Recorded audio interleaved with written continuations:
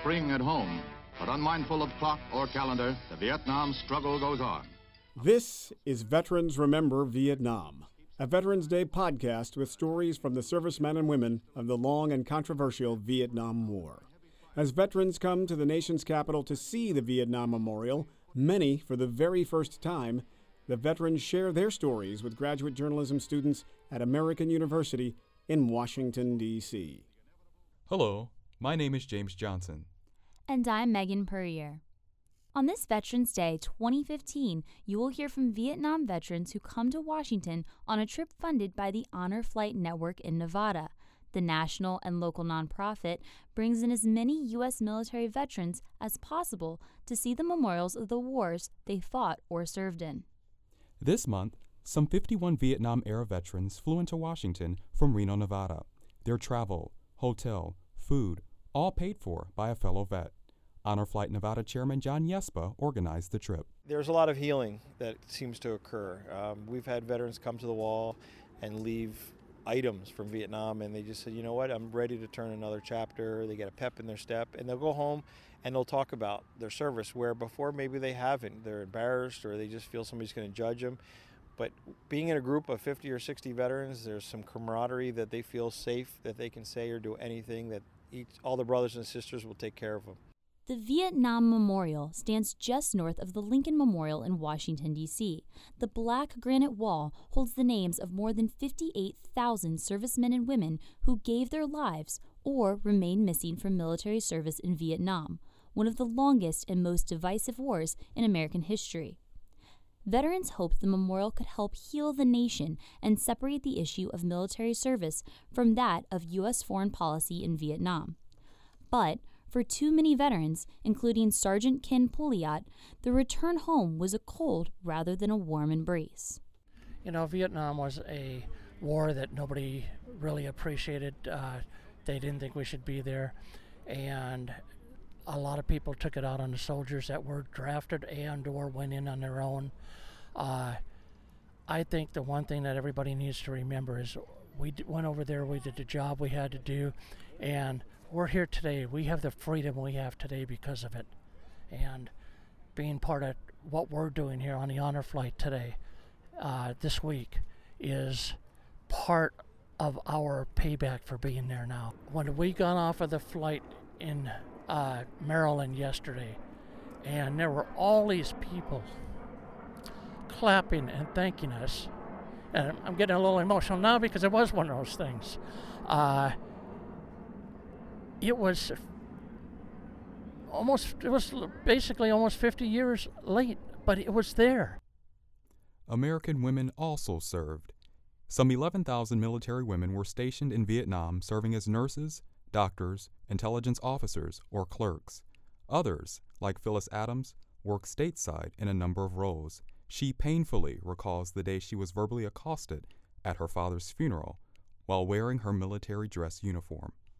My foster father died when I was in the service. My mom asked me, she said, Phyllis, would you do me a favor? She said, would you wear your uniform for Papa's funeral? So I was in full dress military blues for my foster father's funeral. We went to the cemetery in Lakewood for his burial service. This lady comes up to me, gets in my face. What's that get up you got on? And I looked at her and I said, ma'am, I am in the United States Navy. This is my full dress military uniform, and that's my father that's being buried. She was anti-Vietnam, the whole works. How dare you being a woman being in the military, et cetera, et cetera. And then I heard baby killer. It really was my most painful because she made me feel like I was only 4 inches tall and like I didn't have value. And because she was degrading everything I stood for. My country, my home, my family, my service. That animosity impacted even the families of Vietnam vets, like pilot Chuck Swanson and his wife Carol. Everything on the news was negative about Vietnam veterans, so I don't know if you were ever spat on, but we heard of people who were. Yeah, rocks thrown at me, and the little riots. I was in uniform, didn't like it, so they threw rocks at me. I just backed away and left. Finally, for Phyllis Adams, this honor flight gives back some dignity for her Vietnam service. As she walks over to the wall for the first time, she remembers the sacrifices made by so many. These memorials have been something. This is the first time I've ever been in Washington, D.C. It's been a pretty emotional experience, actually. It's like, whoa. So many men gave their lives. There's so many more that are dying because of all the stuff they were exposed to back there. Agent Orange and all that. The sacrifices that these people made and why we have freedom. And I praise the Lord for our freedom. But looking at this makes me want to cry. For Dennis Carrier, the wound that won't heal is the one he sees on the wall. My best friend is there, and he's there now on the wall. That's why I'm here. Really tight. His name was Danny Ewing, and he was from Tennessee, and I was from California. He never came home. I didn't have very many friends. I don't do that well right now even. A lot of PTSD and things like that, and just trying to heal. And the wall does that to many vets. It brings back their buried emotions. Veteran Pat Ferguson also remembers lost friends. He enlisted and at age 23 was a helicopter pilot in Vietnam. I'm going to go down and see their names on the wall now. And the first one was my platoon leader. I was his assistant platoon leader, and he was doing an aircraft test flight at our facility, and he had an engine failure, and he and the mechanic he was with, they both died in that. So I took over the platoon. And then about a month later, we were on a night operation, and one of our aircraft pulling out of a landing zone had a mid-air collision with an aircraft from another unit and killed everybody on board. I saw the flash in the sky. Those are the things that kind of haunt me all the time. Ike Berry was not sure he was ready to see the wall, with the names of those he considers to be his brothers and sisters. And during those 2 years in Vietnam, I was closer to these guys than I was to my family. And that never, ever changes, ever. These are my brothers and sisters up here. Imagine you had a family tree that big and lost that many. What would you feel? Devastation? Sorrow? I mean, you didn't do enough, you didn't bring more home. Why'd you come home? I mean, it's unexplainable the way it works, And only warriors standing next to warriors know that bond. Army Captain Darrell Capuro was an ROTC graduate and served in the 9th Infantry Division. He recalls his last day in country.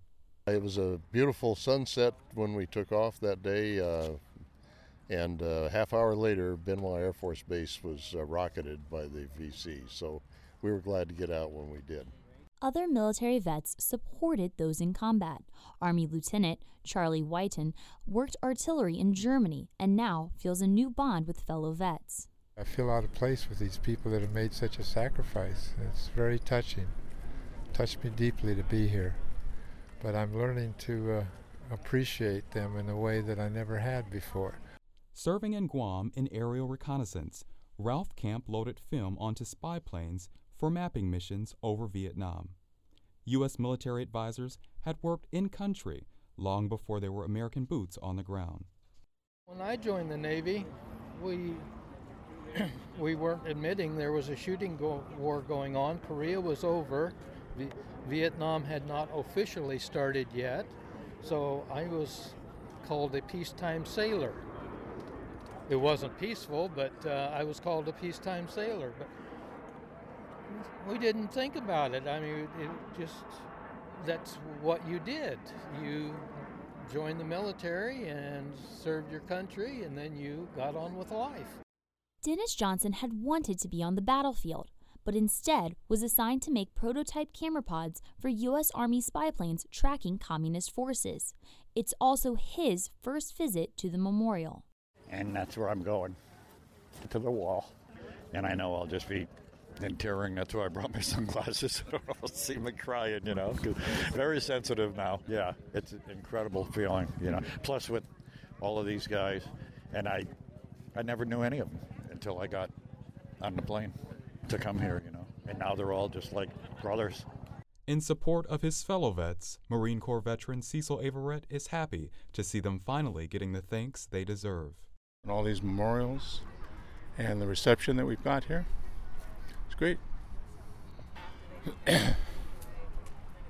So, lost a lot of friends, but to know that we're still able to do this, it's almost worth it.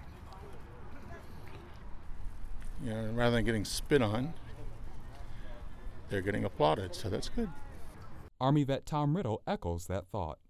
It feels like finally we're getting the welcome home we never got, finally. For veterans born into military families, service was expected. Sergeant Harold Heater was an Air Force brat but joined the Marines. He was in basic training when his twin brother Paul was killed in action in Vietnam. Every Memorial Day, I get out a small suitcase that we have with a lot of memorabilia that has Paul's medals and his certificates and letters and his flag and so forth. We spread them out in the home so anybody that comes in during Memorial Day weekend can look at them. One of the lesser-known and darker incidents of the Vietnam War involved Project 100,000, also called McNamara's 100,000. It was a recruitment plan by Secretary of Defense Robert McNamara to add more troops by lowering physical or mental standards in the military. While supporters called it a way to help inner-city youth and the poor, for many, Vietnam became a one-way ticket. Medic Frank Boyd remembers the disparity of casualty rates among blacks.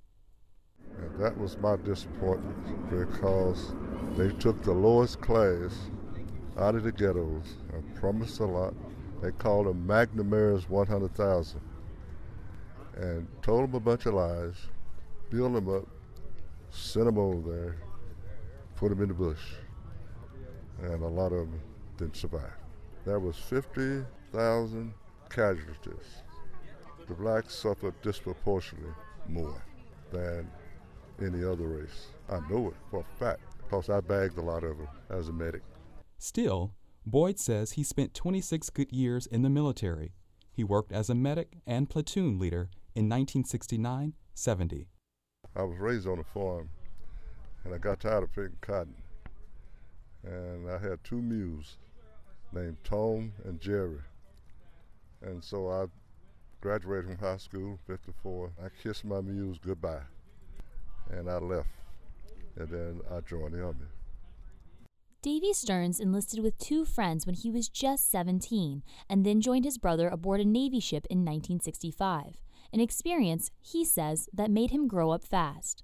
While in the Sea of Japan, he remembers seeing snowballs as big as his hands, and now he can even laugh about one incident. So a lot of guys they weren't so much frightened as they were cold. So we had a chief medical officer who was a commander, and he kind of broke into the officer's liquor cabinet and provided, everybody with something to keep them warm. And of course, being sailors, some of these guys that didn't drink, they were selling their samples of liquor to other sailors for unbelievable price. And whether to keep warm, relieve stress, or for fun, drinking proved to be a popular pastime for many GIs. Scott Hudson repaired planes in Cambodia and remembers his days off. Me and some of our buddies, we'd go out and we'd go to buy our booze and we'd get happy that way. You only got one day off a week and you work 12-hour shifts, so we really didn't have time to have a lot of fun. But when we did have our fun, we'd just go get drunk. Just temporary relief from the most divisive conflict in U.S. history since the Civil War. These are just some of the stories of Vietnam-era veterans. We thank them for sharing personal experiences and for their service to our nation. We leave with some heartfelt words from Air Force Captain Jim Nolan, who served in Cam Ranh Bay, Vietnam. Too many of the current generation don't appreciate the freedoms that we have. Worse yet, they don't appreciate what it took to achieve these freedoms. That's where the more those people can travel to other countries, other cultures, to where they can appreciate what we have here. Too many of them don't. And they look at soldiers and wars and fighting. They don't understand that that is the price of freedom. There are too many people in this world that will take our freedom away if we allow it. Thanks for joining us for Veterans Remember Vietnam. This has been a special Veterans Day podcast created by the Broadcast Graduate Journalism Class of 2016 at American University in Washington, D.C.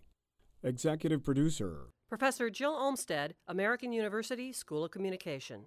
Editors James Johnson, Southfield, Michigan. Nogutulawati, Durban, South Africa. Megan Purrier, Virginia Beach, Virginia. Alexis Alfred, Detroit, Michigan. Kadian Jones, Kingston, Jamaica. Nicole Webb, Deer Park, New York. Reporters Raekwon Taylor, Norfolk, Virginia. Idalis Ortiz, Puerto Rico. Nina Zafar, Boston, Massachusetts. Hawaii Fidel, Toronto, Canada. Devin Caney, Radnor, Pennsylvania.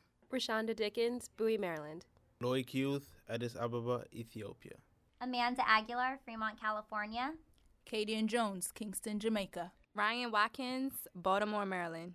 Aunli Kaingana, Lagos, Nigeria. Raisa Camargo, Queens, New York. Heather Wilson, Ardmore, Oklahoma. Nicole Webb, Deer Park, New York. Newsreel sound, courtesy of the National Archives. Spring at home, but unmindful of clock or calendar.